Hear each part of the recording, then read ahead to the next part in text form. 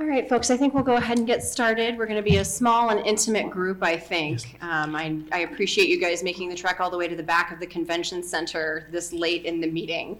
I would also just note that we are going to be recording this session, and AAR will publish it as a podcast sometime in the next few months.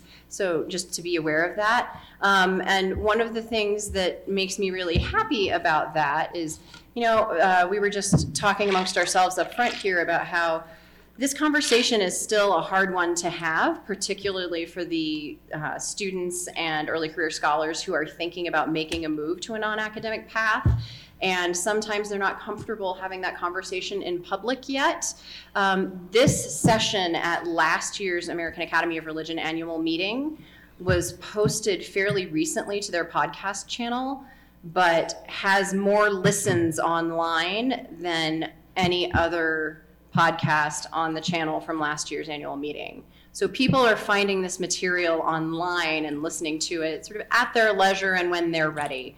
But I'm looking forward to having a conversation today with the panelists who were able to join us in person.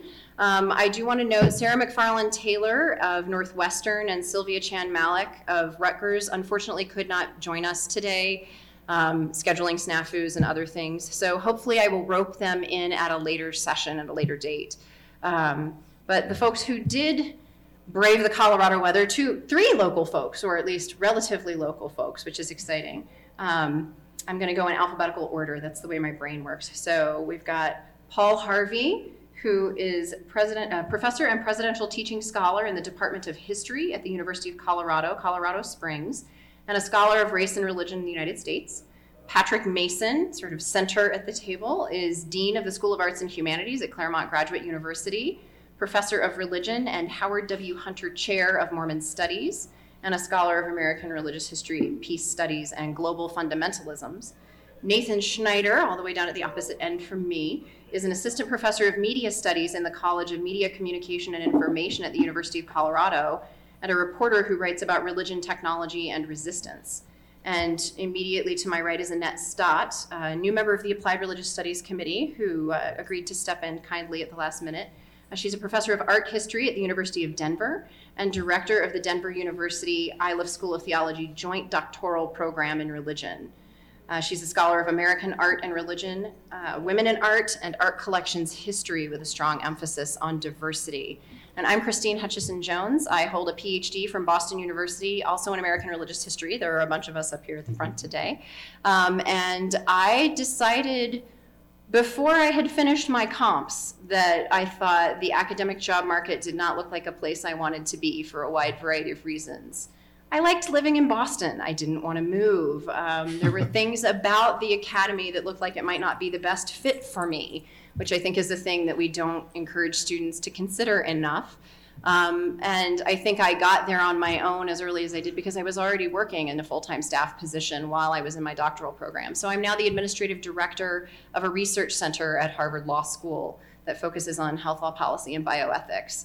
And in all of my copious free time, I'm the chair of the Applied Religious Studies Committee here at AAR.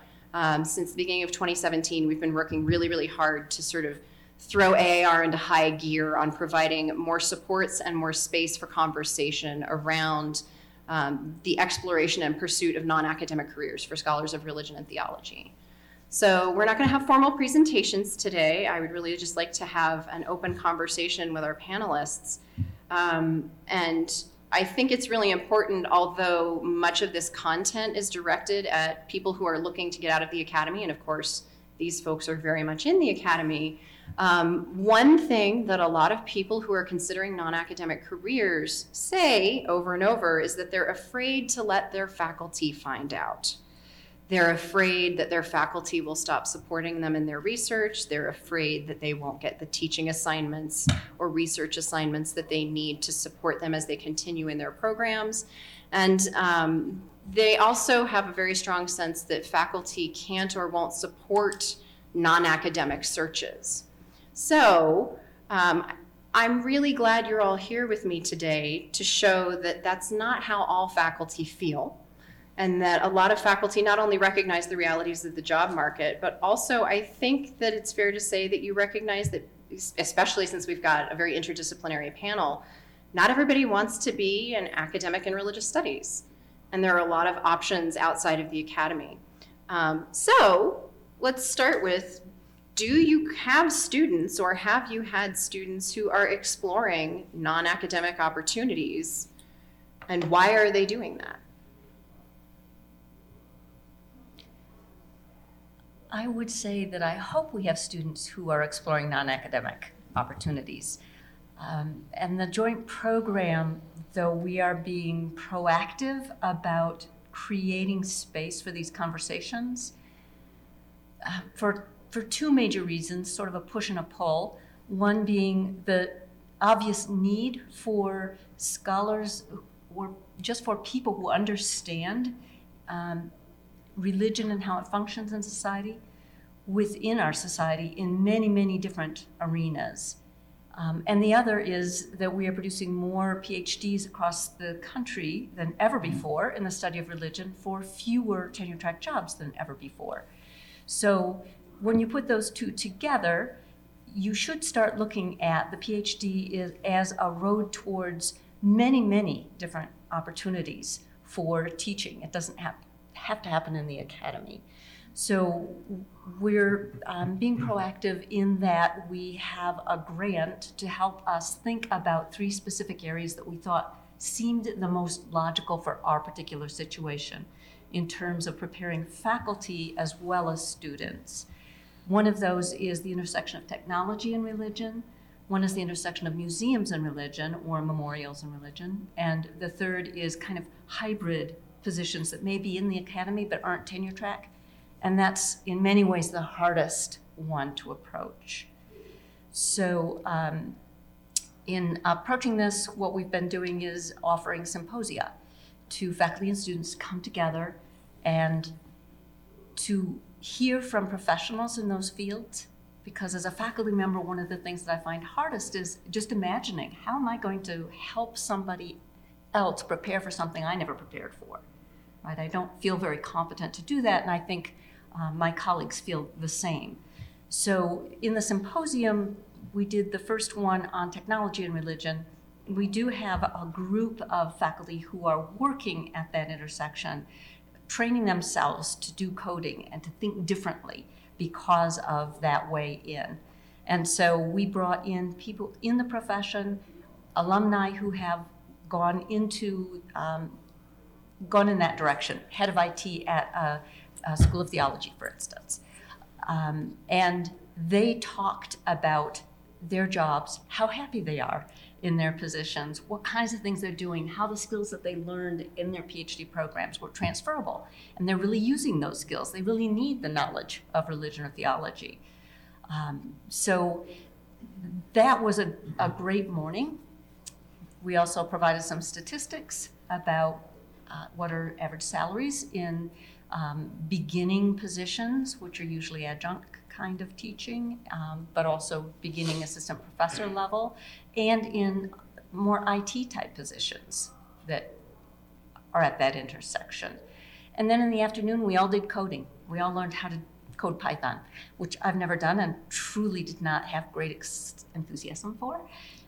But it was a great way to help us to start to understand from the inside out what this might look like. And about 5 students at the end of that symposium signed up to do ongoing every Friday workshops in Python to learn more about this idea. So that's great. Some long explanation for. Well, no, I love that, and I love the hands-on practical aspect to it too. That's great. Moving down the table. Yeah, sure. So I teach at Claremont Graduate University. So we're a kind of unique place because it's all graduate.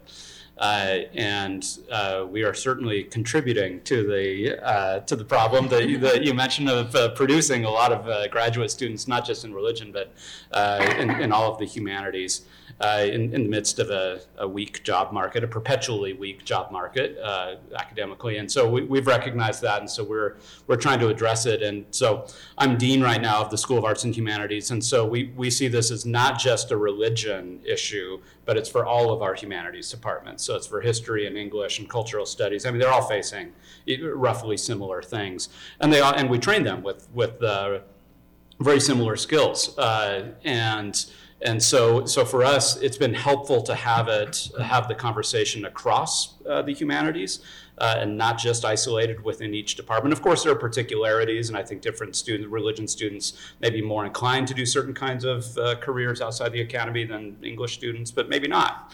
And so we're trying to be sensitive to the kind of particularity as well as the generality. But you'd asked if we have students who are doing this, and we do.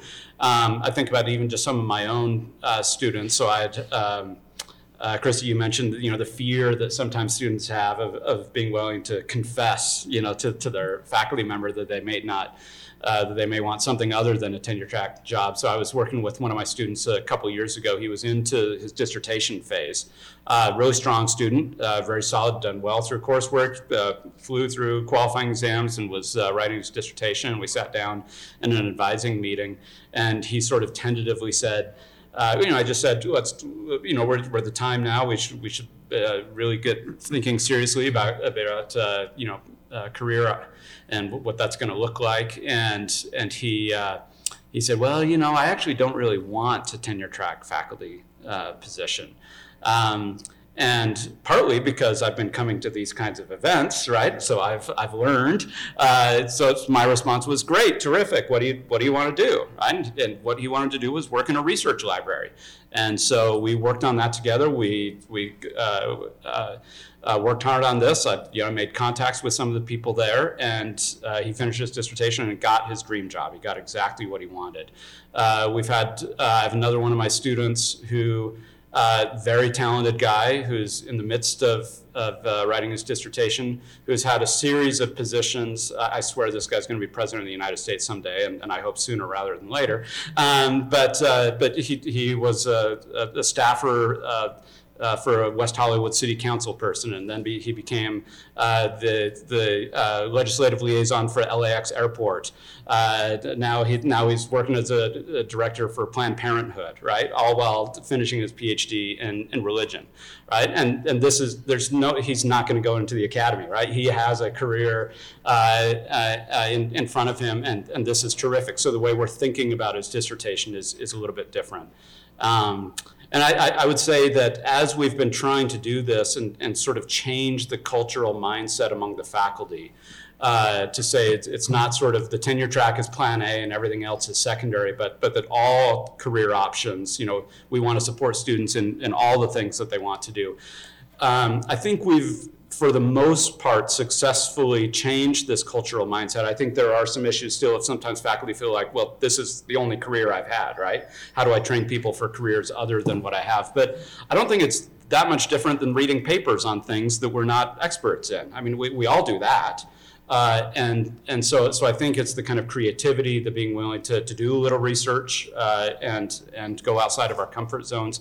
But where the last thing I'll say for now is where it has really affected it and kind of our cultural mindset. So we're not only dealing with this on the kind of back end. So when the student comes in and is writing her dissertation and then we have that career conversation.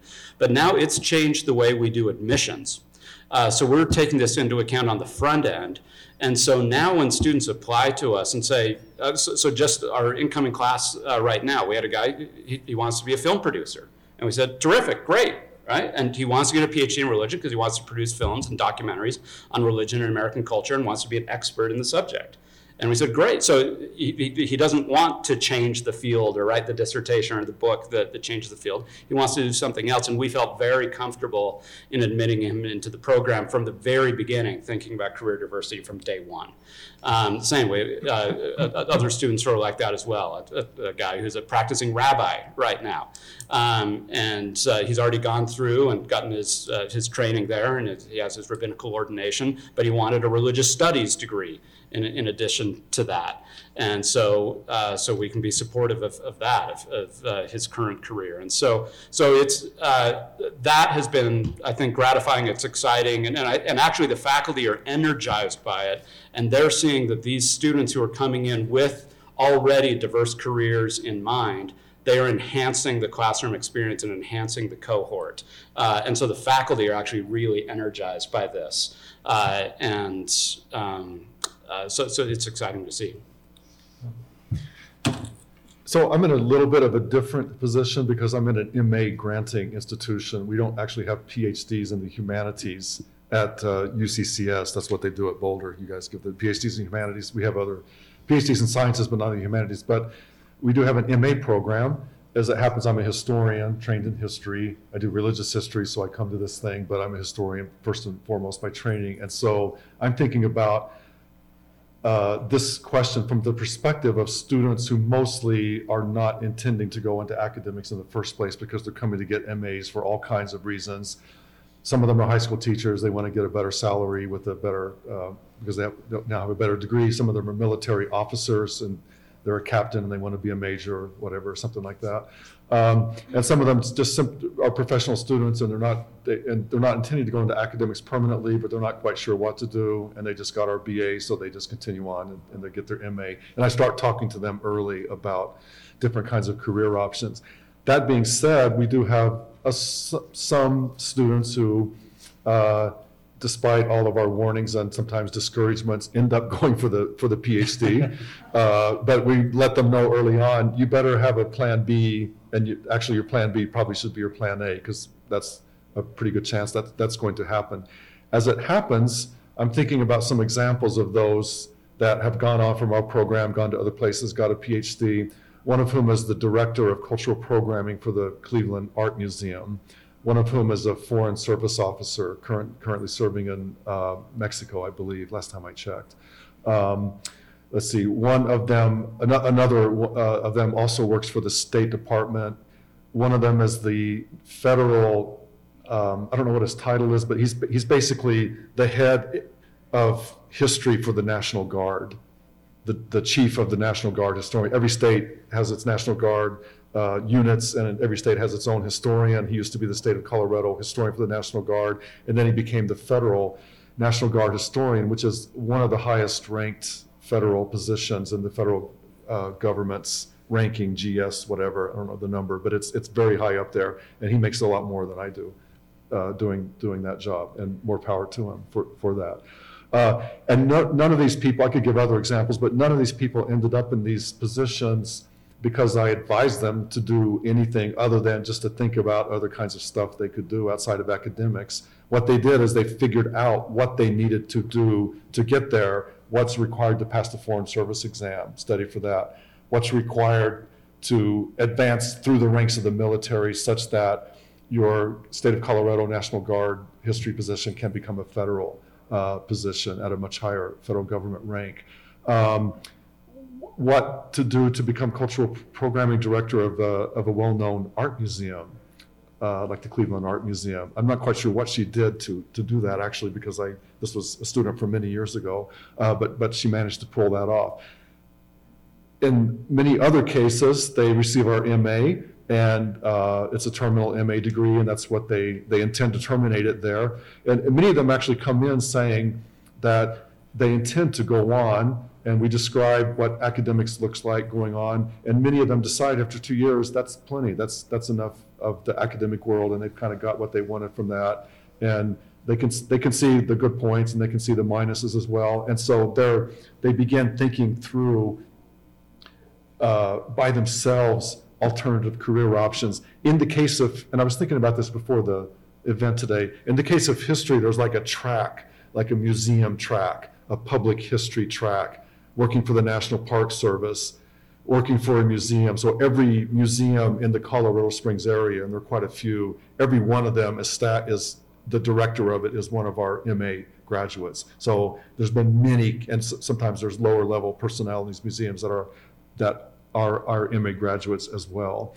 The director of the Colorado History Center has a number, she's not one of our MA graduates, she has a number of sort of second and third in command that come from our MA program. So there is that kind of track that is not unusual for history. There's not exactly the same thing, maybe, for religion scholars. On the other hand, as you just said, Patrick, some of this just is a pan-humanities thing that is not all that discipline specific. So there's no reason that a religion scholar couldn't do some of these museum type work. The thing that you have to do that is start early, get internships, and kind of work your way up through the system. So we've recently had the National Olympic Training Center open its Olympic History Center, basically, in downtown Colorado Springs, and has a magnificent archive of basically the history of the Olympics. And so we've had some students who began interning there, fell in love with it, became full-time paid interns, and then have then vaulted from there to other kinds of pretty impressive public history, public archive, public humanities, I would say, positions. So I can't claim credit for any of this other than to plant the seed that be thinking about this. And in addition to doing all the stuff that you have to do for my class, think about what other kind of skill that you would need to know, because there's something outside of what I'm teaching you that you're probably going to need to know to get where you want to go. Figure out what that is and figure out what you need to do to get to that place. And the guy that I mentioned is the Foreign Service officer in Mexico City, as it turns out, but he actually began taking Chinese and learned Chinese well enough to possibly serve in the Foreign Service in China. It was something that he was interested in doing at one point and may still do in the future. So turn it over to you, Nathan. Okay. Well, not only do I have students interested in non-academic careers, but I was such a student. I left my PhD program in religious studies, which I loved, but I felt a craving for doing more kind of engaged work at that point in my life, and moved to New York and worked as a journalist for most of a decade. Always very informed by that training, and driven by it. I continued attending the AAR, I think every single year, maybe missing one, while I was working as a journalist, and really appreciated it. Continued relationships with the academic context, and part of that too was actually, I think I can claim to say, showing my former professors the value of having someone out of the program doing something other than also being a professor. And initially that process was hard, and some of those conversations were hard. But over time, I think that there came to be a kind of mutual appreciation of that path, and that's something that I think is crucial to being able to advise and work with students who are thinking of non-academic trajectories, is for faculty members themselves to recognize the potential value to them and their program of having former students who are doing stuff other than what they do. The recognition that this can provide means of access to communities that might be of interest, that it might be intellectually stimulating to reconnect over the years, and for the institution itself to recognize in its incentive structures and in its sense of what it values, having people with advanced degrees working outside of the university context, I think, is crucial.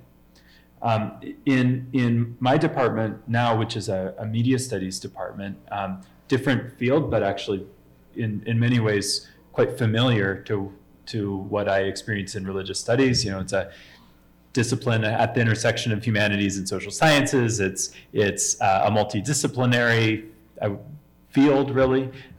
It is something without a obvious career path outside of the field itself. Yet I found that coming into this program at CU Boulder, there was already a kind of craving for developing competency and training non-academic graduates of our graduate programs. One step that I think is really important for that was developing a terminal MA that is oriented toward both academic and non-academic careers, and includes work, as the final project and as coursework that is not simply academic, right? That where students, if they're pursuing an academic trajectory, can do papers that might be publishable, but they're not required to, and other forms of media interventions are encouraged and valued alongside those. And we've found that these courses for this MA program have become popular with our PhD students. So the PhD students appreciate the chance to work in that community and in that framework. And I think also just the community that forms among them has opened the minds of PhD students to see options for themselves beyond simply the academic track. I think it's really important for us to envision an academy that is a little more porous. A vital ingredient to this kind of approach is having faculty who have gone in and out, right? Who have worked in contexts other than the academy, and thus can be better positioned to advise for such roles. And to that end, our department has been hiring people who have that kind of varied experience, and that also if we have that porosity in how we ourselves operate, it becomes just much more natural to advise students in a way that doesn't have that culture of fear around non-academic roles. We really shouldn't have that culture of fear. The PhD is a powerful, as is the MA, a powerful tool in a variety of contexts. I certainly appreciated my graduate training when I was working as a journalist, and found myself feeling kind of astonished at how valuable it was, how it changed people's perceptions of me and my perceptions of myself in that work. And I think if we, in a sense, give ourselves more credit for what an academic degree can provide to people, this challenge, this task becomes easier than it might seem at first glance. So I'm really struck on this panel by the fact, often this conversation is dominated by, well, we have to talk about this because the job market for academic positions is so bad. But every one of you has pointed to the value of graduate studies in religion and the humanities more broadly to the world outside the academy. That's really refreshing. Thank you. So I just wonder what has brought each of you to a place where that's how you're framing it? Because I've actually been, as I've been conversing with people at the AAR for several years about this now, trying to push that perspective. We shouldn't just be talking about saving people from a bad job market on the academic track. We should be talking about all of the things that scholars of religion and the humanities bring to the world and how much we're needed in other spaces. So since I don't think I've encountered a room full of people who talked that way without me waving my banner first, please tell me how you each got here. This is really exciting for me.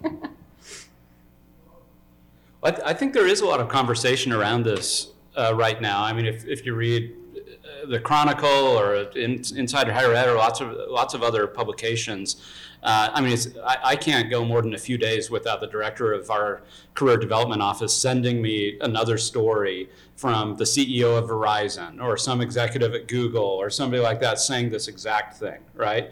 That, so STEM dominated the conversation for the past decade and a half, right? And but there's now been a recognition from people, including in many of those STEM and corporate industries, that training people just with highly specialized skills in those particular areas, they're missing out on certain things that the humanities provide, right? And we've sort of been saying this for a long time, but I think as humanists, we've generally been too defensive about this. I think we haven't always learned how to value and give ourselves credit, as you say. And so I think maybe there's an emerging consciousness and confidence around this.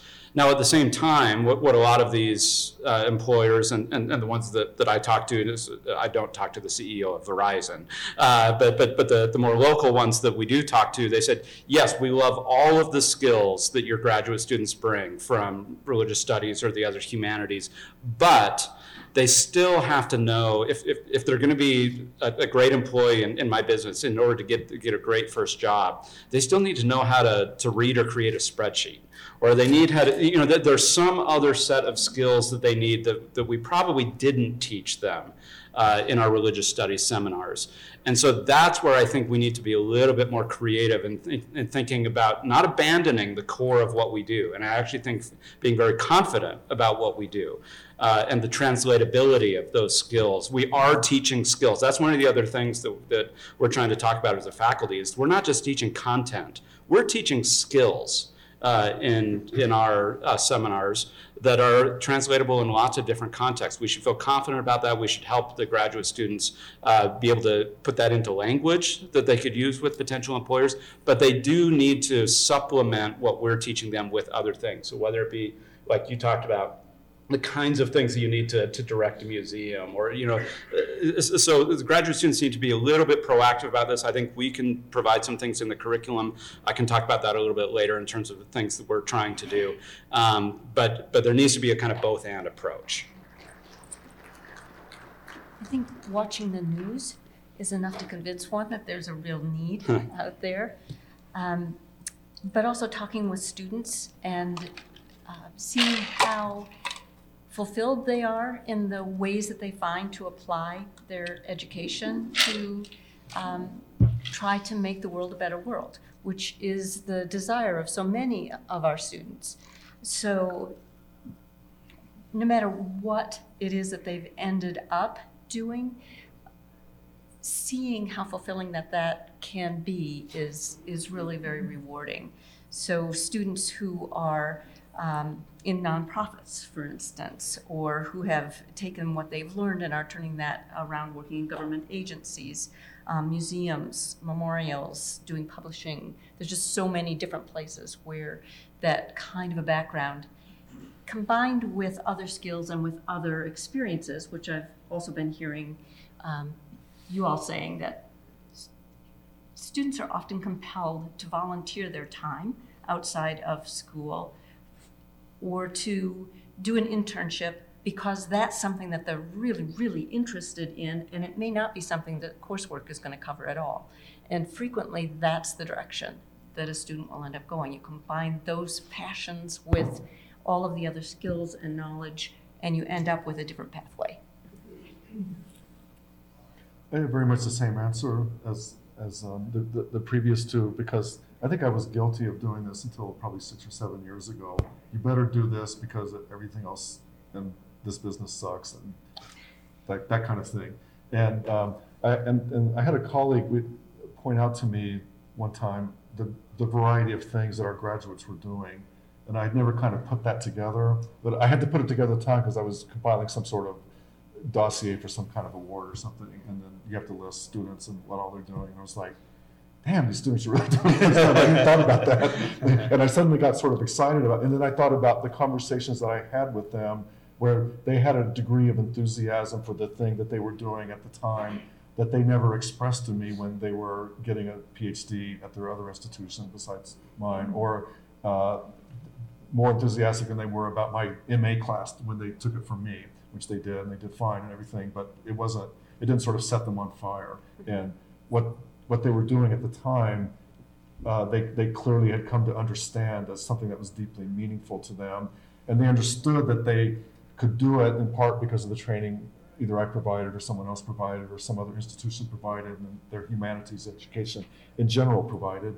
But they had come to understand that they could apply that in these other contexts that they didn't realize, and it was more exciting to them than the more traditional context. Mm-hmm. Yeah, following the sort of energy and passion that the students have. I mean, we've found that. I mean, they really have led the way on a lot of this. Exactly. I think part of the challenge to in order to protect the space for this kind of thing is recognizing, again, to the point of skills, that the things that a PhD program teaches one to value about oneself might not be the things that you lead with beyond, but that those skills are being taught, or some of them at least. For instance, one thing that I noticed in the first years of my time outside of the academy was at first I thought like the thing I had done my main research on was going to be the first thing I would charge into, right? That, we're taught to, in a PhD program, to highly value that tiny contribution that we're making in our dissertation to, a very kind of particular conversation.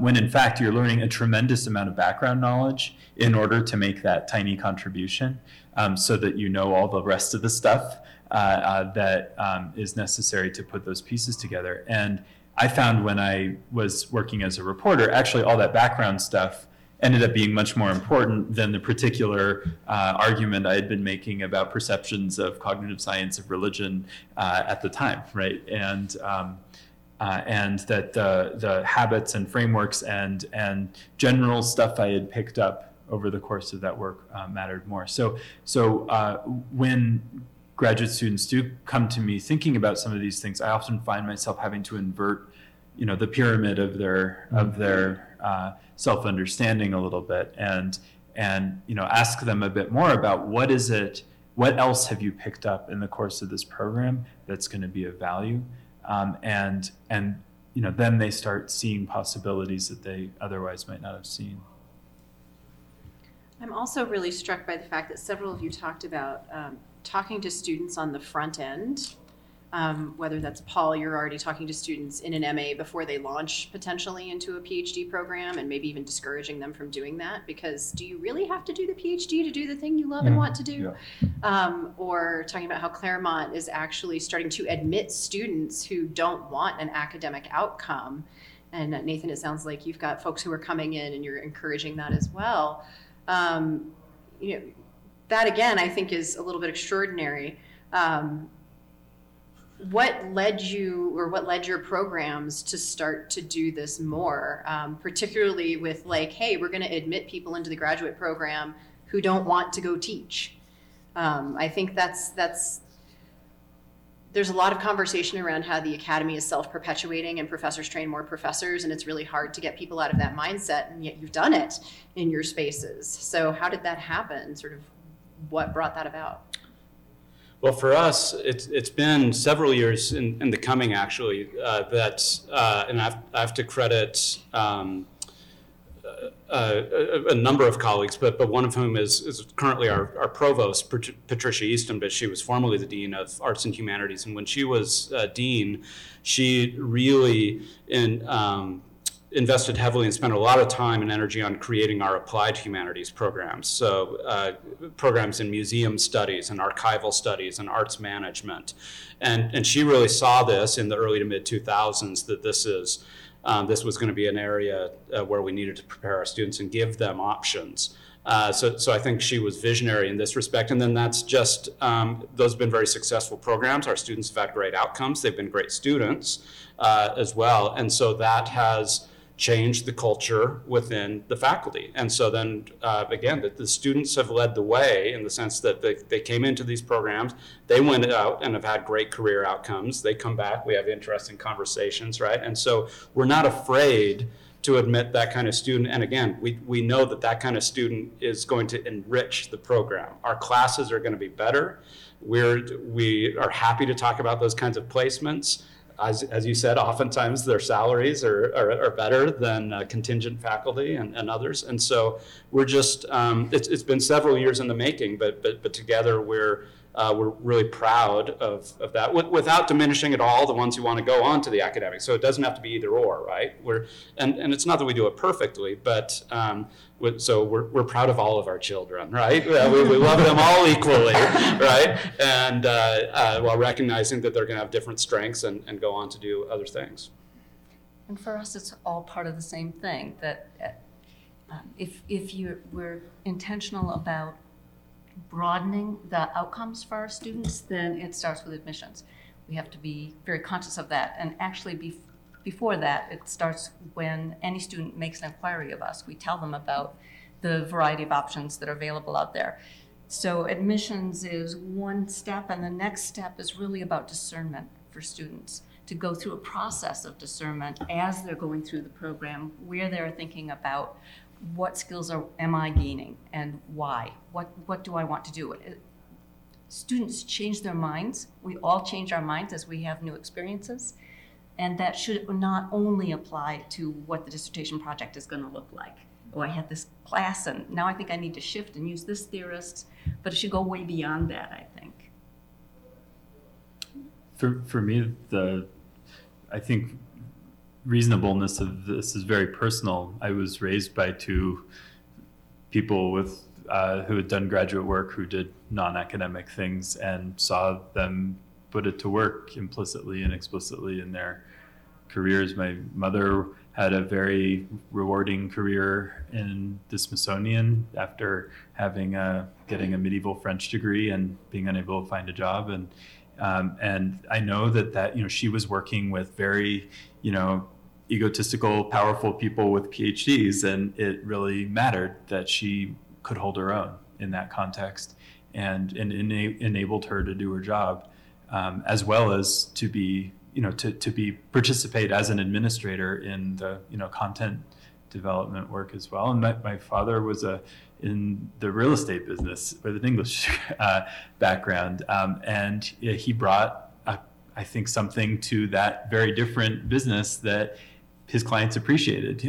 He kind of civilized a pretty sometimes uncivilized business. And so to me, it's just very intuitive that we should think of academic life not merely as a kind of clear career path, but this is a matter of building like full people, right? A PhD can be a path to personhood.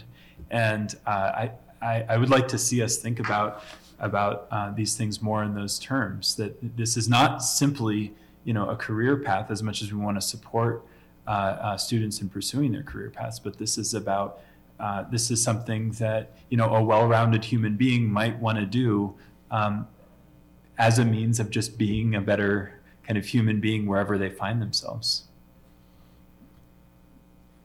I have a slightly different thing to add into this, because since I don't have a PhD program, I don't have the same kind of response, but I'm thinking about my experience through my own PhD programs in the 80s. And the advising we got for looking for jobs in, which consisted of one of the senior professors saying, well, when I was on the market, Professor X from Harvard called Professor Y from Berkeley. And the next thing I knew, I had a job. And we're like, thank you. That's really helpful. And nobody said anything about any of this stuff during those years. And as a result, as it turned out, I was on the job market 5 years myself, and I was lucky, and I got sort of a temporary postdoc and a temporary this, temporary that, and after 6 years, I finally found a job. But I did not have a plan B, period. And at one point, I was going to go to Czechoslovakia and teach English for the Peace Corps. Actually, I almost did that one time. Then I got a postdoc and did that instead. So I'm like the worst case example of what not to do along these lines. Some of it is my fault, and some of it was the fault of institutions at the time, which simply there's zero conversation about any of this. I think there's more conversation now, but I'm trying to determine, because I'm not in a PhD program, so I don't know. I'm trying to determine what the state of that conversation is and how widespread it is. I'm thinking, so we have our professional history publications that I get, and there's often articles about alt-doc careers and that kind of thing. And I'm not sure, I don't know how much that translates down into the actual graduate training. I think it does at some places, and maybe particularly some of the more elite institutions, perhaps it doesn't. I don't know. But it's just a question to put up. Well, from my own experience, I would say fits and starts, and it depends on where you are. I mean, I'm incredibly excited to hear what Claremont is doing, which is a lot more than I've heard from most places. Yeah, my own program, there really wasn't any conversation about non-academic careers. And in fact, I was advised by the first faculty person I told that I was thinking about a non-academic outcome myself, not to tell my advisor. I will now say I did tell my advisor, and he was fine with that and was very supportive, although he then was like, well, but I don't really, have a lot I can do to help you with that. But he was fine. But in terms of preparation, I think a lot of places are still struggling with what that means. And also how it's good for departments, which is part of why I love hearing you talking, Patrick, about how you're finding that this enriches your classrooms. To be really blunt, since we've already talked a little bit about money up here in terms of salary, I I think maybe there has to be more conversation about departmental bottom lines. And I wonder if maybe one reason that Claremont seems to be really getting out in front of this is because you're a graduate-only institution. And tuition driven. And if you don't have graduate students, you don't exist. And I think that it's important to think about the fact that if we in the humanities and social sciences don't show people that there is value added in other places besides the terrible academic market to getting a graduate degree in the humanities and social sciences, you don't have graduate programs in the humanities and social sciences anymore.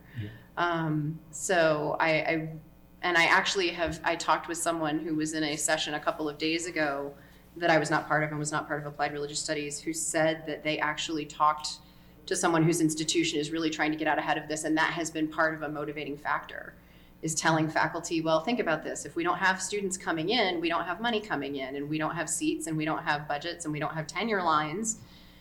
So we have to show people that there's value to these graduate programs. So how much have you seen that coming into the conversations in the spaces that you're in? Is that something we talk about? I mean, I know we're not supposed to talk about money in the life of the mind, but it is a reality. I am someone who I deal with spreadsheets. I figured out Excel long before I finished my PhD program, and it has served me well. So I think in these terms. But how much are you seeing those conversations happen, if at all, in your spaces? I think you're probably right that the schools who are more progressive, like Claremont and the Joint PhD, and who are really trying to open things up, also have got a tuition-driven kind of situation.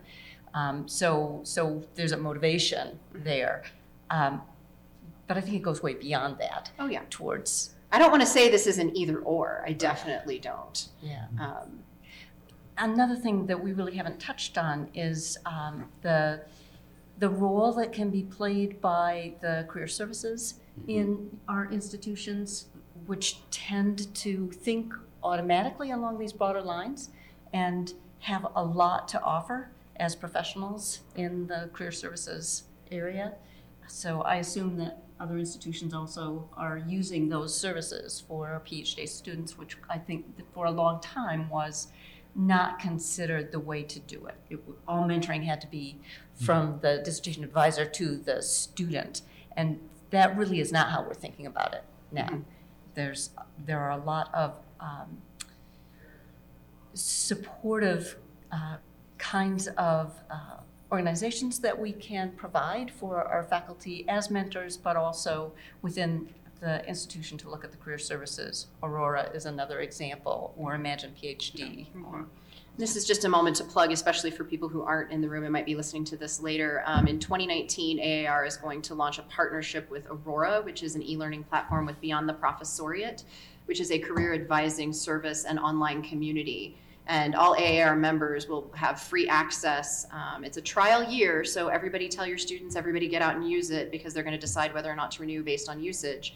But everyone will be able to log in and use all of their services, including skill building webinars and self-paced training modules, but also community building. They've got, I think, close to 100 video interviews with PhDs who've gone into non-academic careers talking about what they studied, where they've ended up, how they got there, and why they're happy about it. And they offer opportunities to network within that framework. And then Imagine PhD was launched last year, and it's a more self-paced online tool, but is free access and has skill assessments, interest assessments, values assessments, and then takes people's responses and introduces them to career families where people with graduate training in humanities and social sciences have ended up, and then provides them with further scaffolding. So like, oh, you're interested in this career family. Here are the places you go to look for those jobs. Here are what those job descriptions look like. Here are some examples of resumes and cover letters that PhDs have used in the past to get jobs in this field, so you can see examples. So those are both available online. And again, since this is still a conversation that people aren't necessarily willing to be seen walking into the room to have, it's really great that they're accessible to people remotely. I think it's possible to imagine a future where PhD programs could be, in a sense, a kind of recruiting tool and strategy. In my experience, our career services, for instance, despite all the hard work and goodwill, even for my master's students, have not been that helpful. And I think it's because it's a fundamentally different market. Here we're switching from employers looking for a kind of mass unformed undergraduate mass to employers looking for trained adult professionals, and those are two very different recruiting needs. And I think there is actually a business model in recruiting the higher level here that I think our programs could take advantage of, but that requires a different kind of relationship building. I think at the moment, especially since graduate programs tend to be small enough for this to be manageable, that unfortunately the onus, I think, remains a great deal on faculty to help play that role. And I would encourage those who have students doing this or who want to be more supportive to just reflect on your own assets. Reflect on your own relationships in your community and maybe turn some friendships into kind of networks. If you have friends who are in businesses or organizations or government agencies that have any remote relationship to what you think about and do, have a conversation with them about who they're looking for. Have a conversation with them about how they recruit their professionals, right? And think about whether there's an interface between what you do and what they do that your students could pass through. I think at this point, that's still a vital starting point to extend that practice of mentor placement to the professional world, and it requires, in some cases, that extra step of being willing to understand a bit more about how a potential employer might see your students. Also using so not only our own networks but our alumni networks, right? Right. So digging into, as you said, I'm sure every one of our programs have people who have gone on and done lots of different things, and so bringing them back to campus, having them meet with students to talk about their path, right? That's going to be so much more informative for students than like what I might guess the path could possibly be, right? And we've had great success with that. We have a great relationship with our career development office. And again, we're graduate only, and so the office is geared towards that. I recognize it's probably going to be different at most places that are serving primarily undergraduates, but even on our campus, there's always a kind of tendency for it to lean towards like the business school or something, and I just refuse to cede that ground. And our director of our career development office has been terrific, right? She has a PhD herself, and so she has met my energy, and coming in just last week, she came and did a career development workshop for our students, and so she's been very responsive, and her staff have been. But I think the gravity will always be towards the business school or some of these other things. So we do have to be proactive in terms of getting their attention and getting them to develop programming that is specific for our students. And we've had good luck with Imagine PhD. I look forward to seeing what Aurora has to offer. So those are great tools. I would also say we had a representative from the University of Chicago's UChicago grad program on one of our panels last year. And that's some really interesting programming where they went out and got a grant from NEH to develop career services specifically for PhDs looking at non-academic careers. And they have a whole subset. UChicago grad is specifically for people in the humanities. And they're trying to do things like develop internships or provide some seed funding for humanities scholars who want to go out and try something out in a non-academic space. And there's a lot of information. It's not all publicly available, but they have a lot that's available. So it's nice that there are some resources that are developing and having success, and that it can be a model that we can point maybe career services officers who haven't quite gotten there yet toward, to help them think about things that can help students. So you mentioned alumni. Do all of your programs track outcomes of students who don't end up in academic careers? We certainly try to. Okay. Yeah, our alumni tracking, so it's hit and miss. Actually, the ones who are sometimes non-academic are easier to find because they're usually on LinkedIn, and Right. so that sometimes academics don't do. So. Our tracking consists of, hey, did you hear about so-and-so that just got a job doing Right. so-and-so? That's about it, honestly. Yeah. We're a new college, we're working on it, but that's certainly the Yeah. intention. That definitely seems like something that everybody I've talked to recognizes as an opportunity for growth, but no one has quite stepped into it yet. You know, like, let's find out where everybody is and systematically track them to build those networks.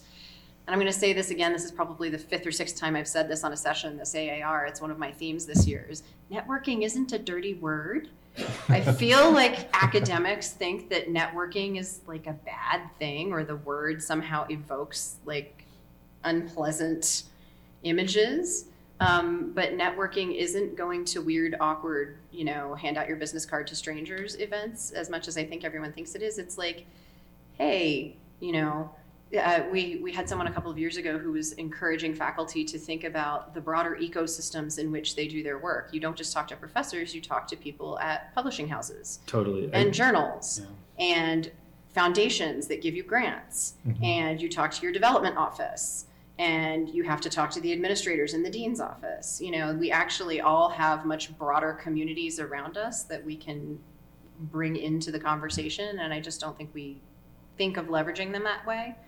But yeah, tracking. On the alumni side, the one thing we did this past year that was successful, we haven't quite mobilized it, but we just used a student worker. I mean, we ran a report of all the alumni from the past 10, 15 years, I forget what we did, and then and the report was just like names and the information we had, which was horribly incomplete, and then gave it to a student worker. Student workers are cheap, and that student worker went on LinkedIn and went and tried to, and we were able to populate that list with so much more information. Actually, she made a bunch of phone calls, right, to track them down. So now we have a much richer database for a very minimal investment in terms of how much it cost to create that data. And our central alumni office was never going to do that. We had to do that internally and use our own students to do it. We went through the same process in the same way, and it also was very successful in creating a starting place. But I'm also really happy that the university now is systematically Right. contacting students at 3 months, 6 months, 1 year, 5 years, 10 years. And you have to do it that fast because it's very mobile at that moment, right after one gets one's PhD. You're going to move around some. So that is going to help us to stay on top of where they are. So I'm interested, Annette, you mentioned this programming you did where you brought in someone who was working in IT and had them sort of present what their life looks like and how they feel like they use their graduate training. But then you did actually skills workshopping that afternoon with the opportunity for ongoing skill building. Right. Are there other ways in which your programs are doing these sorts of things to get to the practical skills? I mean, you know, I mentioned spreadsheets. I learned them because I was a staff person doing budgets, but hey, grant writing workshops ought to include how to write a budget in a basic Excel template, right? Mm-hmm. So are there skill building workshops or things that you're doing that are either career oriented or just like basic skills to be an academic that are bringing some of these things in that we don't think of as traditionally academic? Our master's program has slots that are generally used by the students for skills courses. And because our program as part of their curriculum? Yeah, okay. yeah. So for instance, we're in media studies. They often take courses in journalism that are media production courses. None of us, or few of us, teach those skills. We're a highly kind of critical humanities-oriented department, and that is the kind of core of what the students do. But we also really encourage them to pick up skills at the master's level. And you know, we found that they've been successful PhD candidates as well. I think finding ways to integrate some of that skill building into the curriculum. You know, I know curricula are already packed and so forth already, but especially if you can integrate it with the kind of critical work that you also want them to be doing, rather than just being a total aside. It creates a more well-rounded graduate student. We have a 0 credit professional development course that students take to get some of those skills, but also there's just always available a lot of workshops, online skill building kinds of things, again, not for credit, that students can choose to do. So it's a broad array of options.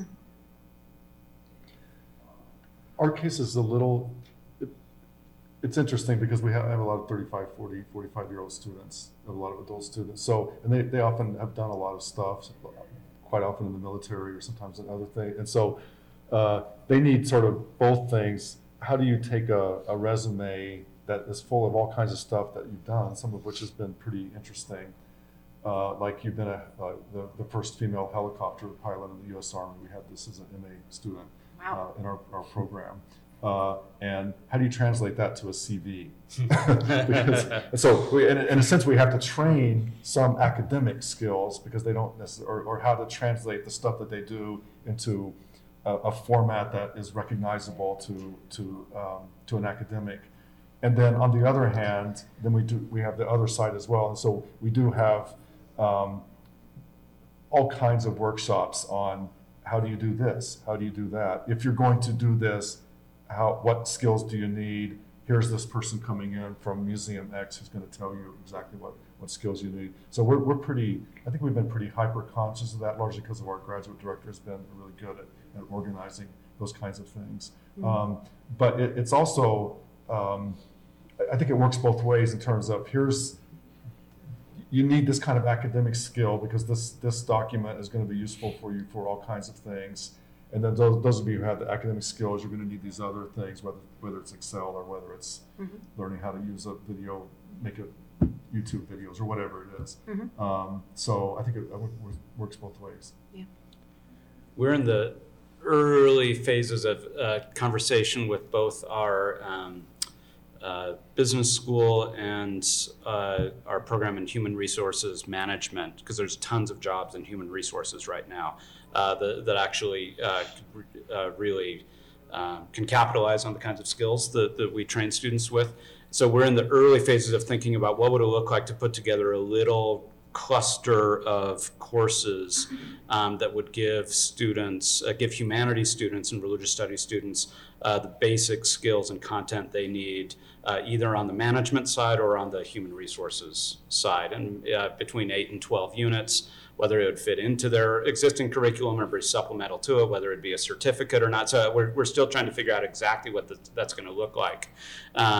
But taking advantage of the resources we have in other places around campus to again, what we don't want to do is dilute the religion degree or dilute the history degree, right? The value that we are adding when we put these people into the marketplace is they are highly trained professionals, in the field of specialization that they have. So they didn't just come and take 3 or 4 history classes or religion classes, right?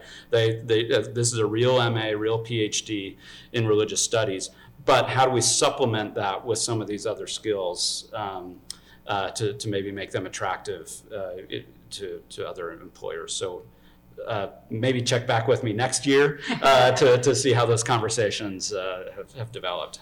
I'll look forward to it. Yeah. So I want to be a little conscious of time because Annette is going to have to leave us a bit early to get back to teach a class this afternoon. This is the peril of inviting local people to be on our panel. And I have a flight to catch. So, and I want to give time for audience questions if you have any. But I also want to ask you guys, is there anything that we didn't talk about that you think we should have? Did I miss anything? Do you have questions for each other? I just wanted to add one thing based on, actually, I should have said this in my last comment. I think some of these things can be built into the actual classroom environment. So one thing that I've started doing is asking students to give presentations on how you would teach topic X, but not in the college environment, but just to the world at large. And not because you're going to teach topic X to the world at large, but because you need to learn how to translate complicated stuff to a public audience. Mm-hmm. And so if it's something about the Battle of Gettysburg, because I'm doing the Civil War right now, or if it's whatever, the politics of Reconstruction. And what I consistently find is So they're pretty good at transmitting the content, and they have no idea how to make a good PowerPoint slide.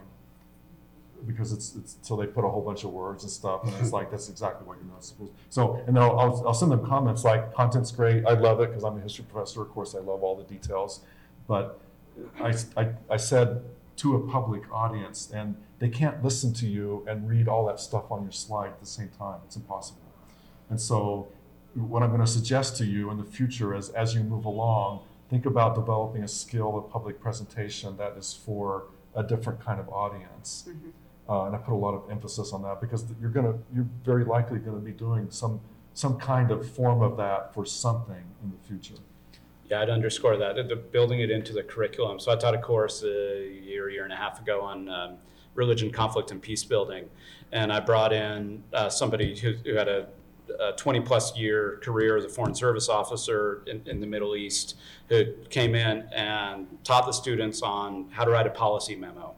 And then the students had to do group projects, which they hated doing. They thought as graduate students they were beyond the group project, but in groups to write a policy memo. They were not happy at the beginning, but they were happy at the end, having had the experience. But also, I don't write policy memos. I do a lot of administrative, like academic memos, but that kind of State Department level memo, I didn't have the skills to teach. I could go online, but it wasn't the same as bringing in a professional into the classroom to actually teach them how to a different kind of writing. Right? Those collaborations are key. I assign collaboration in my course. In my courses, students have to interact with people in the outside world, and that means, on the one hand, respecting non-academics as people with intellectual contributions that might be relevant to their work and that can help frame their questions. And then second, those have led to relationships that have led to further research projects or even employment. Getting people off campus as part of their coursework can help those organic connections to form. Great. So to our small and mighty audience, do you have any questions for the group? If you would please come up to the microphone so that we can make sure to share this with our podcast as well. Hi, is this good? Yes. Okay. Are there certain subfields where you think it's harder to train people for outside the academy than others? I should say I ask this as a philosopher, so.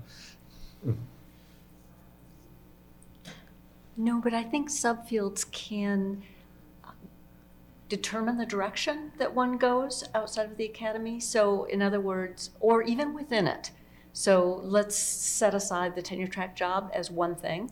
And there are a lot of other great opportunities within the academy too.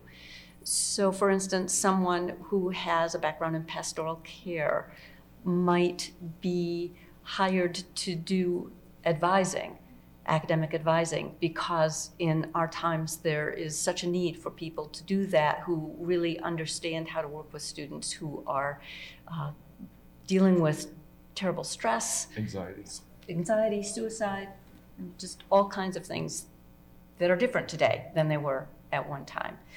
So I do think that the subfield you're in will push a person one direction or another a little more easily.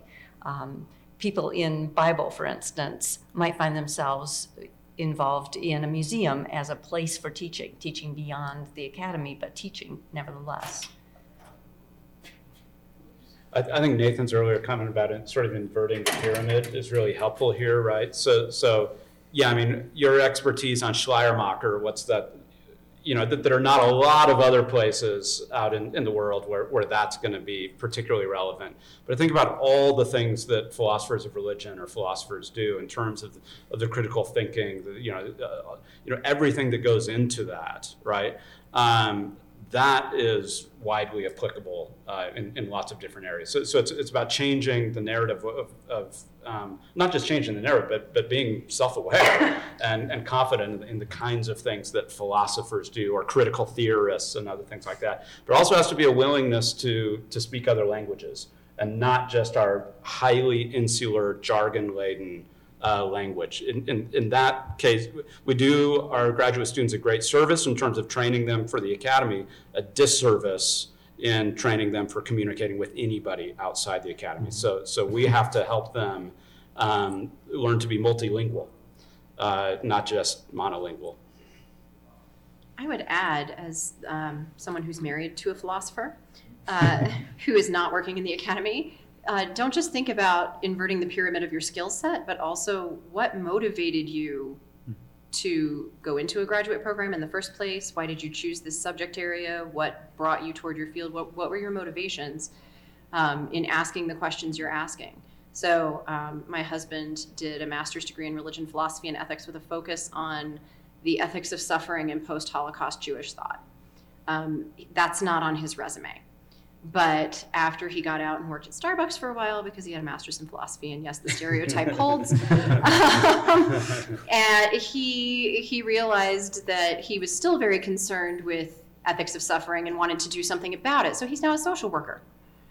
So it wasn't the content necessarily, but it was what motivated him to ask those questions in the first place, and then thinking about the skill set and where it could be applied.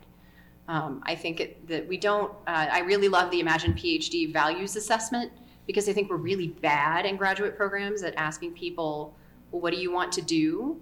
We ask, what do you want to think about? But we don't ask, what do you want to do? Do you want to teach? Do you actually enjoy being alone and researching a project all the time? I actually found out I didn't. I found the process of dissertating incredibly isolating. And I'm a very social creature. It was not my favorite. But we don't ask those questions in grad school, and that values assessment can help you start to at least think about, and it's not a static thing. I would say take it now and go back 6 months from now as you've been thinking about this more, and take the values assessment again and see how it might change. But it helps you start to think about those questions that might help you broaden your thinking about what you might want to do in the world. And then how can you apply your philosophical thinking to it? And I think faculty can play that role too of that quiz. One thing, when I have a new graduate student come meet with me for the first time, one thing that my favorite part has been kind of stop the conversation before it gets started and ask a bit about their personal history and where they imagine themselves in a way that really, really opens up the conversation, right? And that doesn't presume anything. And then I get a sense of where they are, and then you can start accompanying them, right? I think it's a way to set the tone of the relationship at the beginning to make sure that they know that you're open to wherever that they want to go.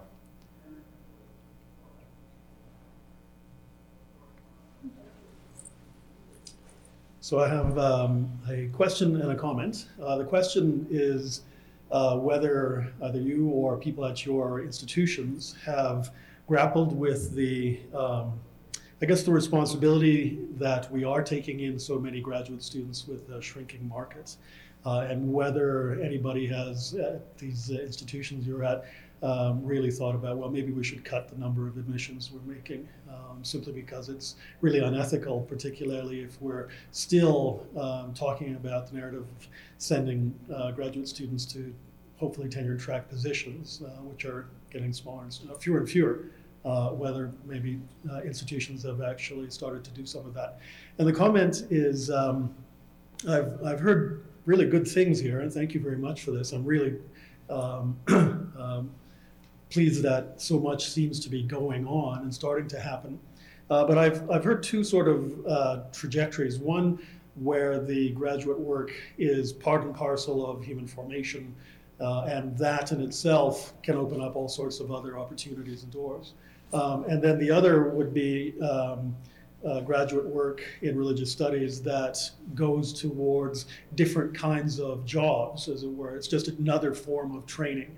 And I wonder whether there's a third possibility where graduate work in religious studies, or the humanities in general, but I think religious studies in particular, because it's so interdisciplinary, is a great education for dealing with complex social phenomena and problems. I think one of the things that we do really well is teach students how to use many different skills and methodologies in a non-reductionistic way. And that's something that, at least in my experience, corporations, governments, NGOs, all kinds of people are really struggling to find ways to deal with complexity in a non-reductionistic way. Two of my own PhD students have gone on to develop a consulting company, which I consult with, I help them with, and they've gone on to do some work for cities in major populations with multinational companies, all dealing with complexity. So I think this idea of religious studies graduate training as a form of service in some ways to our society, particularly with complex issues, might be another way to spin this way of thinking. On the first question, I find that if we presume that we're not sending everyone to academic degrees, it helps alleviate the moral quandary, and also it when the people do surface who do know that this is what they want to do, it allows you to really focus on them and support them in that academic path, and as well as what others are doing, and supporting those who are really self-selecting there, I think makes sense. And it's usually certainly in our master's program, it's a minority, and that feels right. It should be, it should be the people who really crave this that do it. On the point of specifying those skills, I tried this as an exercise a number of years ago and did an essay that was in Religion Dispatches that's been used a lot in this kind of like why religious studies stuff, called Why the World Needs Religious Studies. And I think it is really, really important for us all to, in our minds, specify the particular skills we're learning. Just saying critical thinking, I think, is really not enough. And we need to help students articulate those skills for when they have to go to the resume process, right? And know what are they what exactly are you picking up in the course of this? And I think the way, one example of that is that kind of non-reducible complexity that you just articulated. So thank you for that. But I think specifying as much as we can what skills we're imparting is important. About a month ago, there was a meeting of the directors of PhD programs in religious and theological studies in Indianapolis. There were about 50 programs represented out of what they believe are 80 altogether in the United States. And we reported out to each other about what our graduates are doing and what size we are and have been. So it was very interesting to hear that many of our programs find that about 30% of their graduates are in tenure-track jobs. 30% are doing pastoral work or part-time teaching and part something else. 30% approximately are in other kinds of careers. So that was very interesting to learn. Also, more than half of our programs have chosen to become smaller. That was true for the Joint PhD. In 2015, we decided we needed to be much smaller. Actually, it was earlier than that we made the decision, but by 2015, we had figured out how to do it. So we are about half the size that we used to be. We only accept 10 students coming in, and just like Claremont, we're very conscious about accepting students who have an idea of what they might want to do that isn't necessarily about tenure-track jobs. I would just add, so, in addition to networking is not a dirty word being a theme of my AAR this year, another theme that I've heard over and over again in the sessions that Applied Religious Studies has hosted is that people who have moved into non-academic spaces are often driven by a sense of education as a public good. And I've heard this out of the mouths of people who are in academic administration, and I would include myself in that category. I have heard this from people who are doing teaching in other environments. I have heard this from people who are writing for a general readership and aren't actively teaching right now, but they see their writing as educating. So I think that for a lot of people who have been moving into these spaces, let's be frank, the income can be a lot better, and we all have loans to pay. And that's definitely a motivator. But also, I think for a lot of us, there's this sense that in some ways the academy can be isolating, and the academy can be very focused on abstract thought and research. And we want to have a sense of that public good of doing out in the world. So I think that's very much been a theme this year for me of what I'm hearing from people who are in a wide variety of places. And I think it's, true of people I talk to all the time who are in applied religion spaces. It just was really a dominant part of the conversation this year. So I think that's a really good point, that there's this sense of we have something to offer to the world and we can do good with it. And a lot of people who end up out there are driven by that in whole or in part. Yeah, when you fight the narrative that if you go to graduate school and don't end up becoming a professor, that somehow those years were wasted. In fact, one of the recent reports that I read, I can't remember where it came from, so that's like horrible practice. Something I read somewhere says, but it tracked satisfaction of people who had gotten PhDs. It was a longitudinal study. Those who went into academic careers and non-academic careers.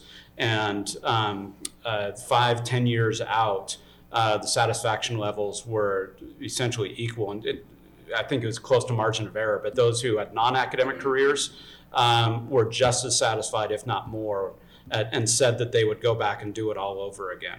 1 to 3 years out, that's not true. So those who did not get academic jobs, their levels of satisfaction is much lower than those who got tenure track. But 5, 10, 15 years out, when they finally found their other career and then had a chance to reflect back on the value that it had for them, this was like in the 70s and 80s%, where they're saying they would do it all over again and not change it.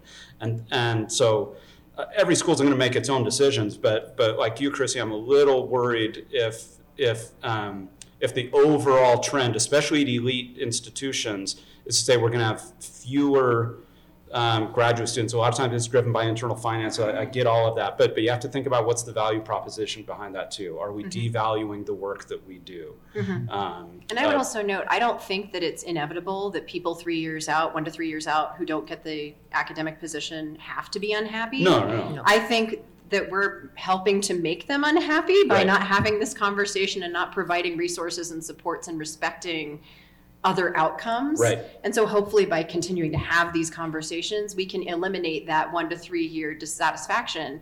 Not that everybody's going to be thrilled 1 to 3 years out, right? But if non-academic careers become, frankly, respectable within the academy and within graduate programs, which I think they are very much not always right now, that strong dissatisfaction at that 1 to 3 year mark disappears, because that's a really hard time of transition, especially if you haven't had resources and don't feel like you've got support. Karen Kelsky presented for us yesterday. She's the professor she's got a career advising platform that operates largely online. But one of the things she talked about, which was very striking to me, especially someone who has studied conservative religious communities and people who leave them, you're losing a lot of your community right now when you choose to take a non-academic path. And that was very much my experience. A lot of people just stopped talking to me. It was like I was radioactive, like they could catch it. They could catch my academic failure. Hi, I'm an academic failure. And proud of it, actually. But yeah, so there's this sense that you lose your community because people don't know what to talk to you about, and people are afraid to be seen with you because then other people might think they're not serious scholars because you clearly weren't.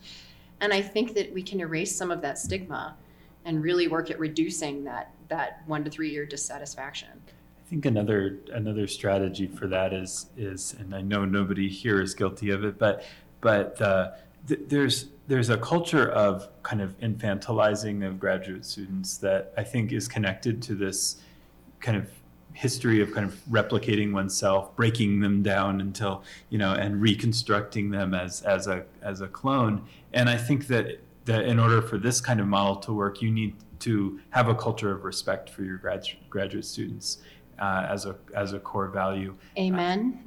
Something that really that pains me is often when professionals come to me, young professionals who are considering doing a PhD, those are the people I really warn, because they've had respect in their adult lives, and you have to warn them. You might end up having a few years there where you're not feeling that. And just met with a former colleague who's in a PhD program. She's doing great, but the first few years were really hard because she had gone from being a successful professional to being a kind of servant, and in order to draw in people who have the skills that will create a rich cohort, plant the seed in each other's minds of possibilities. We need to make the PhD a conducive and welcoming place for people who are used to being respected. I also think Sorry. I don't know. That's a very high bar. Like human dignity. What?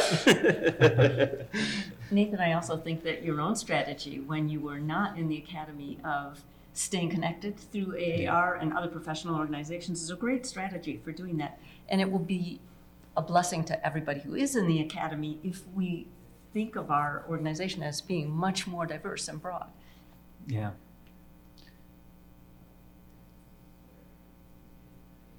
Any other questions, comments, remarks for the good of the order? Yes, please. I just want to thank you guys for putting this on. This has really clarified my crossroads moment. I think this is the whole conference. If it wasn't for a travel grant, I wouldn't even be here. So thank you for that. You're welcome. But my first question is, I have a lot of ex-grad students who come up to me and they're in great jobs. They work for state, they work for think tanks, and they say, hey, I'm thinking of becoming a teacher, I want to do the PhD, and go through that tunnel we were talking about yesterday. Yeah. I respect them too much to say, no, don't do this. And I feel like I'd be lying to myself if I say, no, go for it. You've got the passion, you can drive through. My question is, what do you really tell them? Because the job market, as we all know, sucks. My second question is, I'm pretty much committed to doing an all-out career now, probably in consulting or maybe in publishing. How do you keep your iron in the academic fire? Besides the networking, besides coming to AAR, I found this for the past year I've been an independent scholar. The walls of the ivory tower are very high, and your legitimacy comes through the university, the academy, so forth. How do you, stay in with them? How do you still get that respect? Thank you. I don't know if publishing and scholarship is something that you would want to continue with, but that is also a way that one gets that kind of respect. And you certainly don't need to be in the academy to be publishing with great publishers. I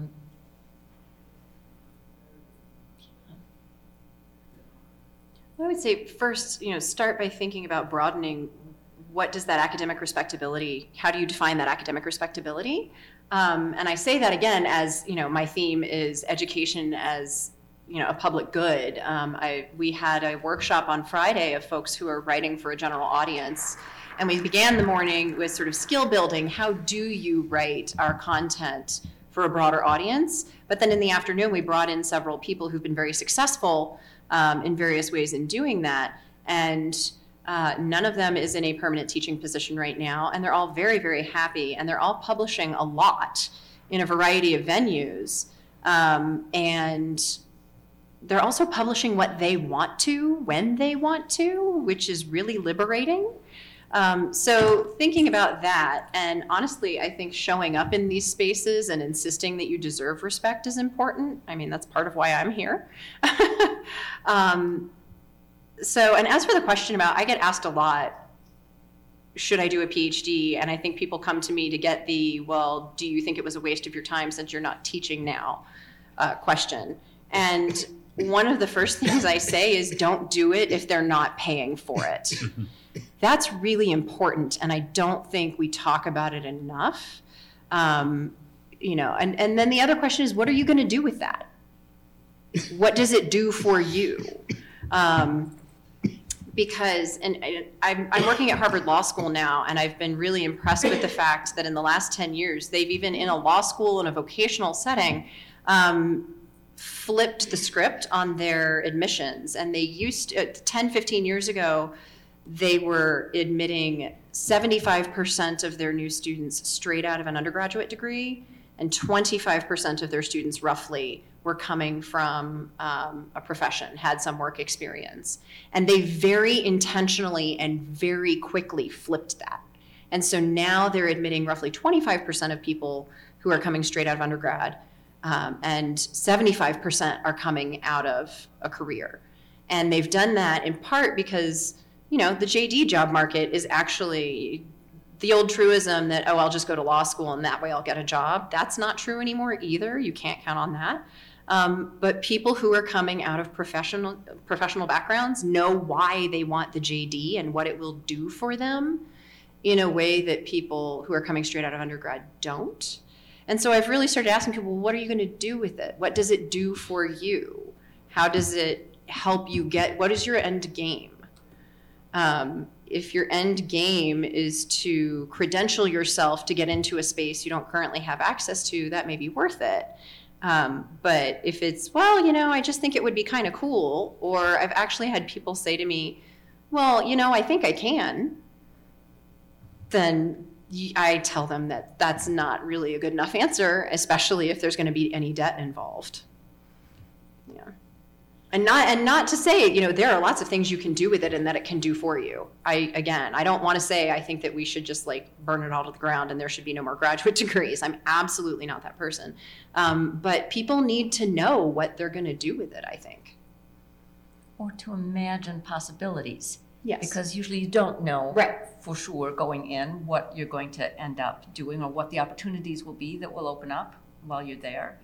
So I also tell students who are thinking about this not to close doors, to think about all the opportunities, all the possibilities, all the things that they want to get from it. So it is a credential, but it's not only that. If we were spending all that money just for a piece of paper, it really wouldn't be worth it. Mm-hmm. So I think what has been said several times is that there is a lot that can be gained through a program that is transferable to all kinds of different pathways. That what I hope is happening in the academy is that we are starting to think ourselves about that broader spectrum and not thinking, okay, the path A is I'm going to go get to tenure track and all the others are path B or C or D. I don't think of it that way. I think there are a lot of things that you can learn from any PhD program, and that you should be thinking about those skills and those kinds of knowledge bases and the kinds of connections you're going to make. That's networking. That is your network when you're in school, and that will continue past it. So I see a lot of value. There are very good programs, and Claremont is one of them. The Joint PhD is another, that do not pay the entire way for people who want to get a PhD. So I would take issue with your sense that if you're not being paid for it, and I've had students tell me that they've had faculty tell them that, or usually undergraduate faculty. Those undergraduate faculty were aware of a time period when that probably was somewhat true. These days, there are a few extremely well-endowed programs where everything's going to be paid for you, and they aren't going to accept anybody other than the 5 slots they've got that are fully paid. And then there are other programs where there are a lot more flexibility, let's say, but you're going to end up paying something for your education somewhere along the way, even if it's just moving there and finding a place to live. And I would just follow up and say, you think hard about how you're going to pay for that and how much Yes. debt you can manage to Absolutely. incur. My husband and I both worked full time at Boston University and getting our graduate degrees because BU offered tuition remission to staff. We didn't sleep a lot. We didn't have a lot of date nights, but we graduated with a lot less debt than a lot of people we knew. And my husband was really adamant because he started his social work program and was almost immediately encouraged, even though they said they advertise a part-time track for people who are working. And then they immediately start telling people as soon as they're there, or at least this was true 10 years ago, well, now you need to quit your job and take out loans. You won't be able to do this degree if you don't do that. And my husband's response was, no, my job pays tuition remission and I can't pay you $50,000 a year if I'm going to graduate and be a social worker. So thinking really hard about the financial outcomes and Yes. what you can afford, I think, is the And way to respect that. especially if we're interested in taking on people with professional experience. I met with somebody interested in our PhD program who works in the local startup community and wants to keep doing that. I don't want her to be teaching, doing TA-ships if she can make more and be more engaged, continuing to work and pay. I think we want to embrace a diversity of models there, and that enables us to, better support those who don't have that opportunity. And another feature of that question of where, as somebody who did that, kind of worked, continued my work outside the academy, I think there's a lot of opportunity in precisely the problem we're describing, the kind of insularity, right? What I found was that there's a lot of really cool stuff happening in the AAR that is not being well communicated outside, either in professional settings as a consultant, as you mentioned, for instance, or as a journalist, what I ended up mainly doing. And that actually you can create, the big question I would ask is, where's the reciprocity? How can you create value for the scholars that they're not able to create on their own, for the scholarly community, as serving as an interface with outside communities that don't even know the power of what's happening in here? I think there's tremendous opportunity. We have a former PhD graduate who had a tenure track job that he had to leave for family reasons. And he started a company, a film production company, video production, helping scholars communicate their work, and is doing extraordinary things with that. I think that interface question is a space of opportunity. A couple of other responses to your question. One, on the first one, I just don't think there's a uniform response to, no, you discourage them because the job market sucks, or yes, you encourage them because of course they should do it because they're smart and all that. And as we just seen from these responses, these are very individualized conversations.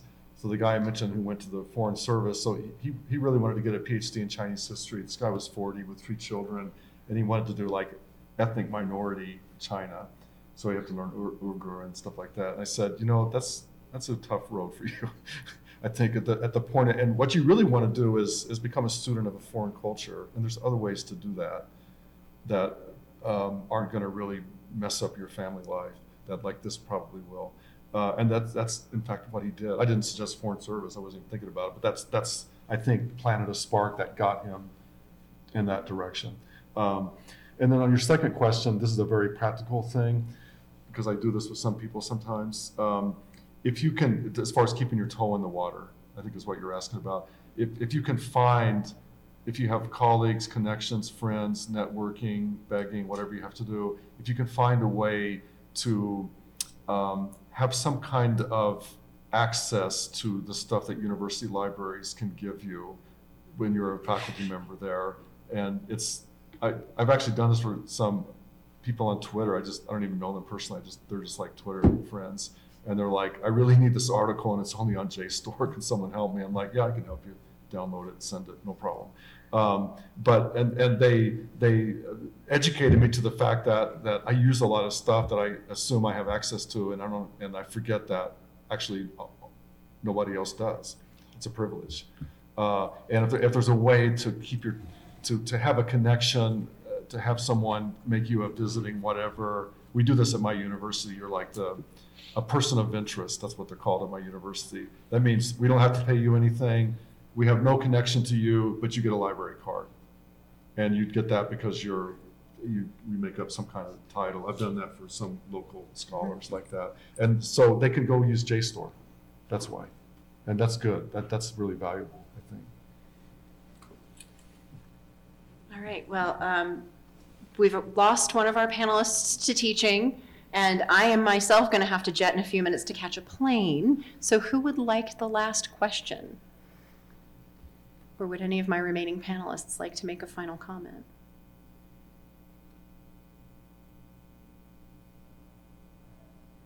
Boy, it really is the end of the day on Monday at AAR, isn't it? All right, well, everybody, I just want you to thank you for being here and finding us all the way in the back corner of the convention center. And please join me in thanking our remaining panelists for being with us today.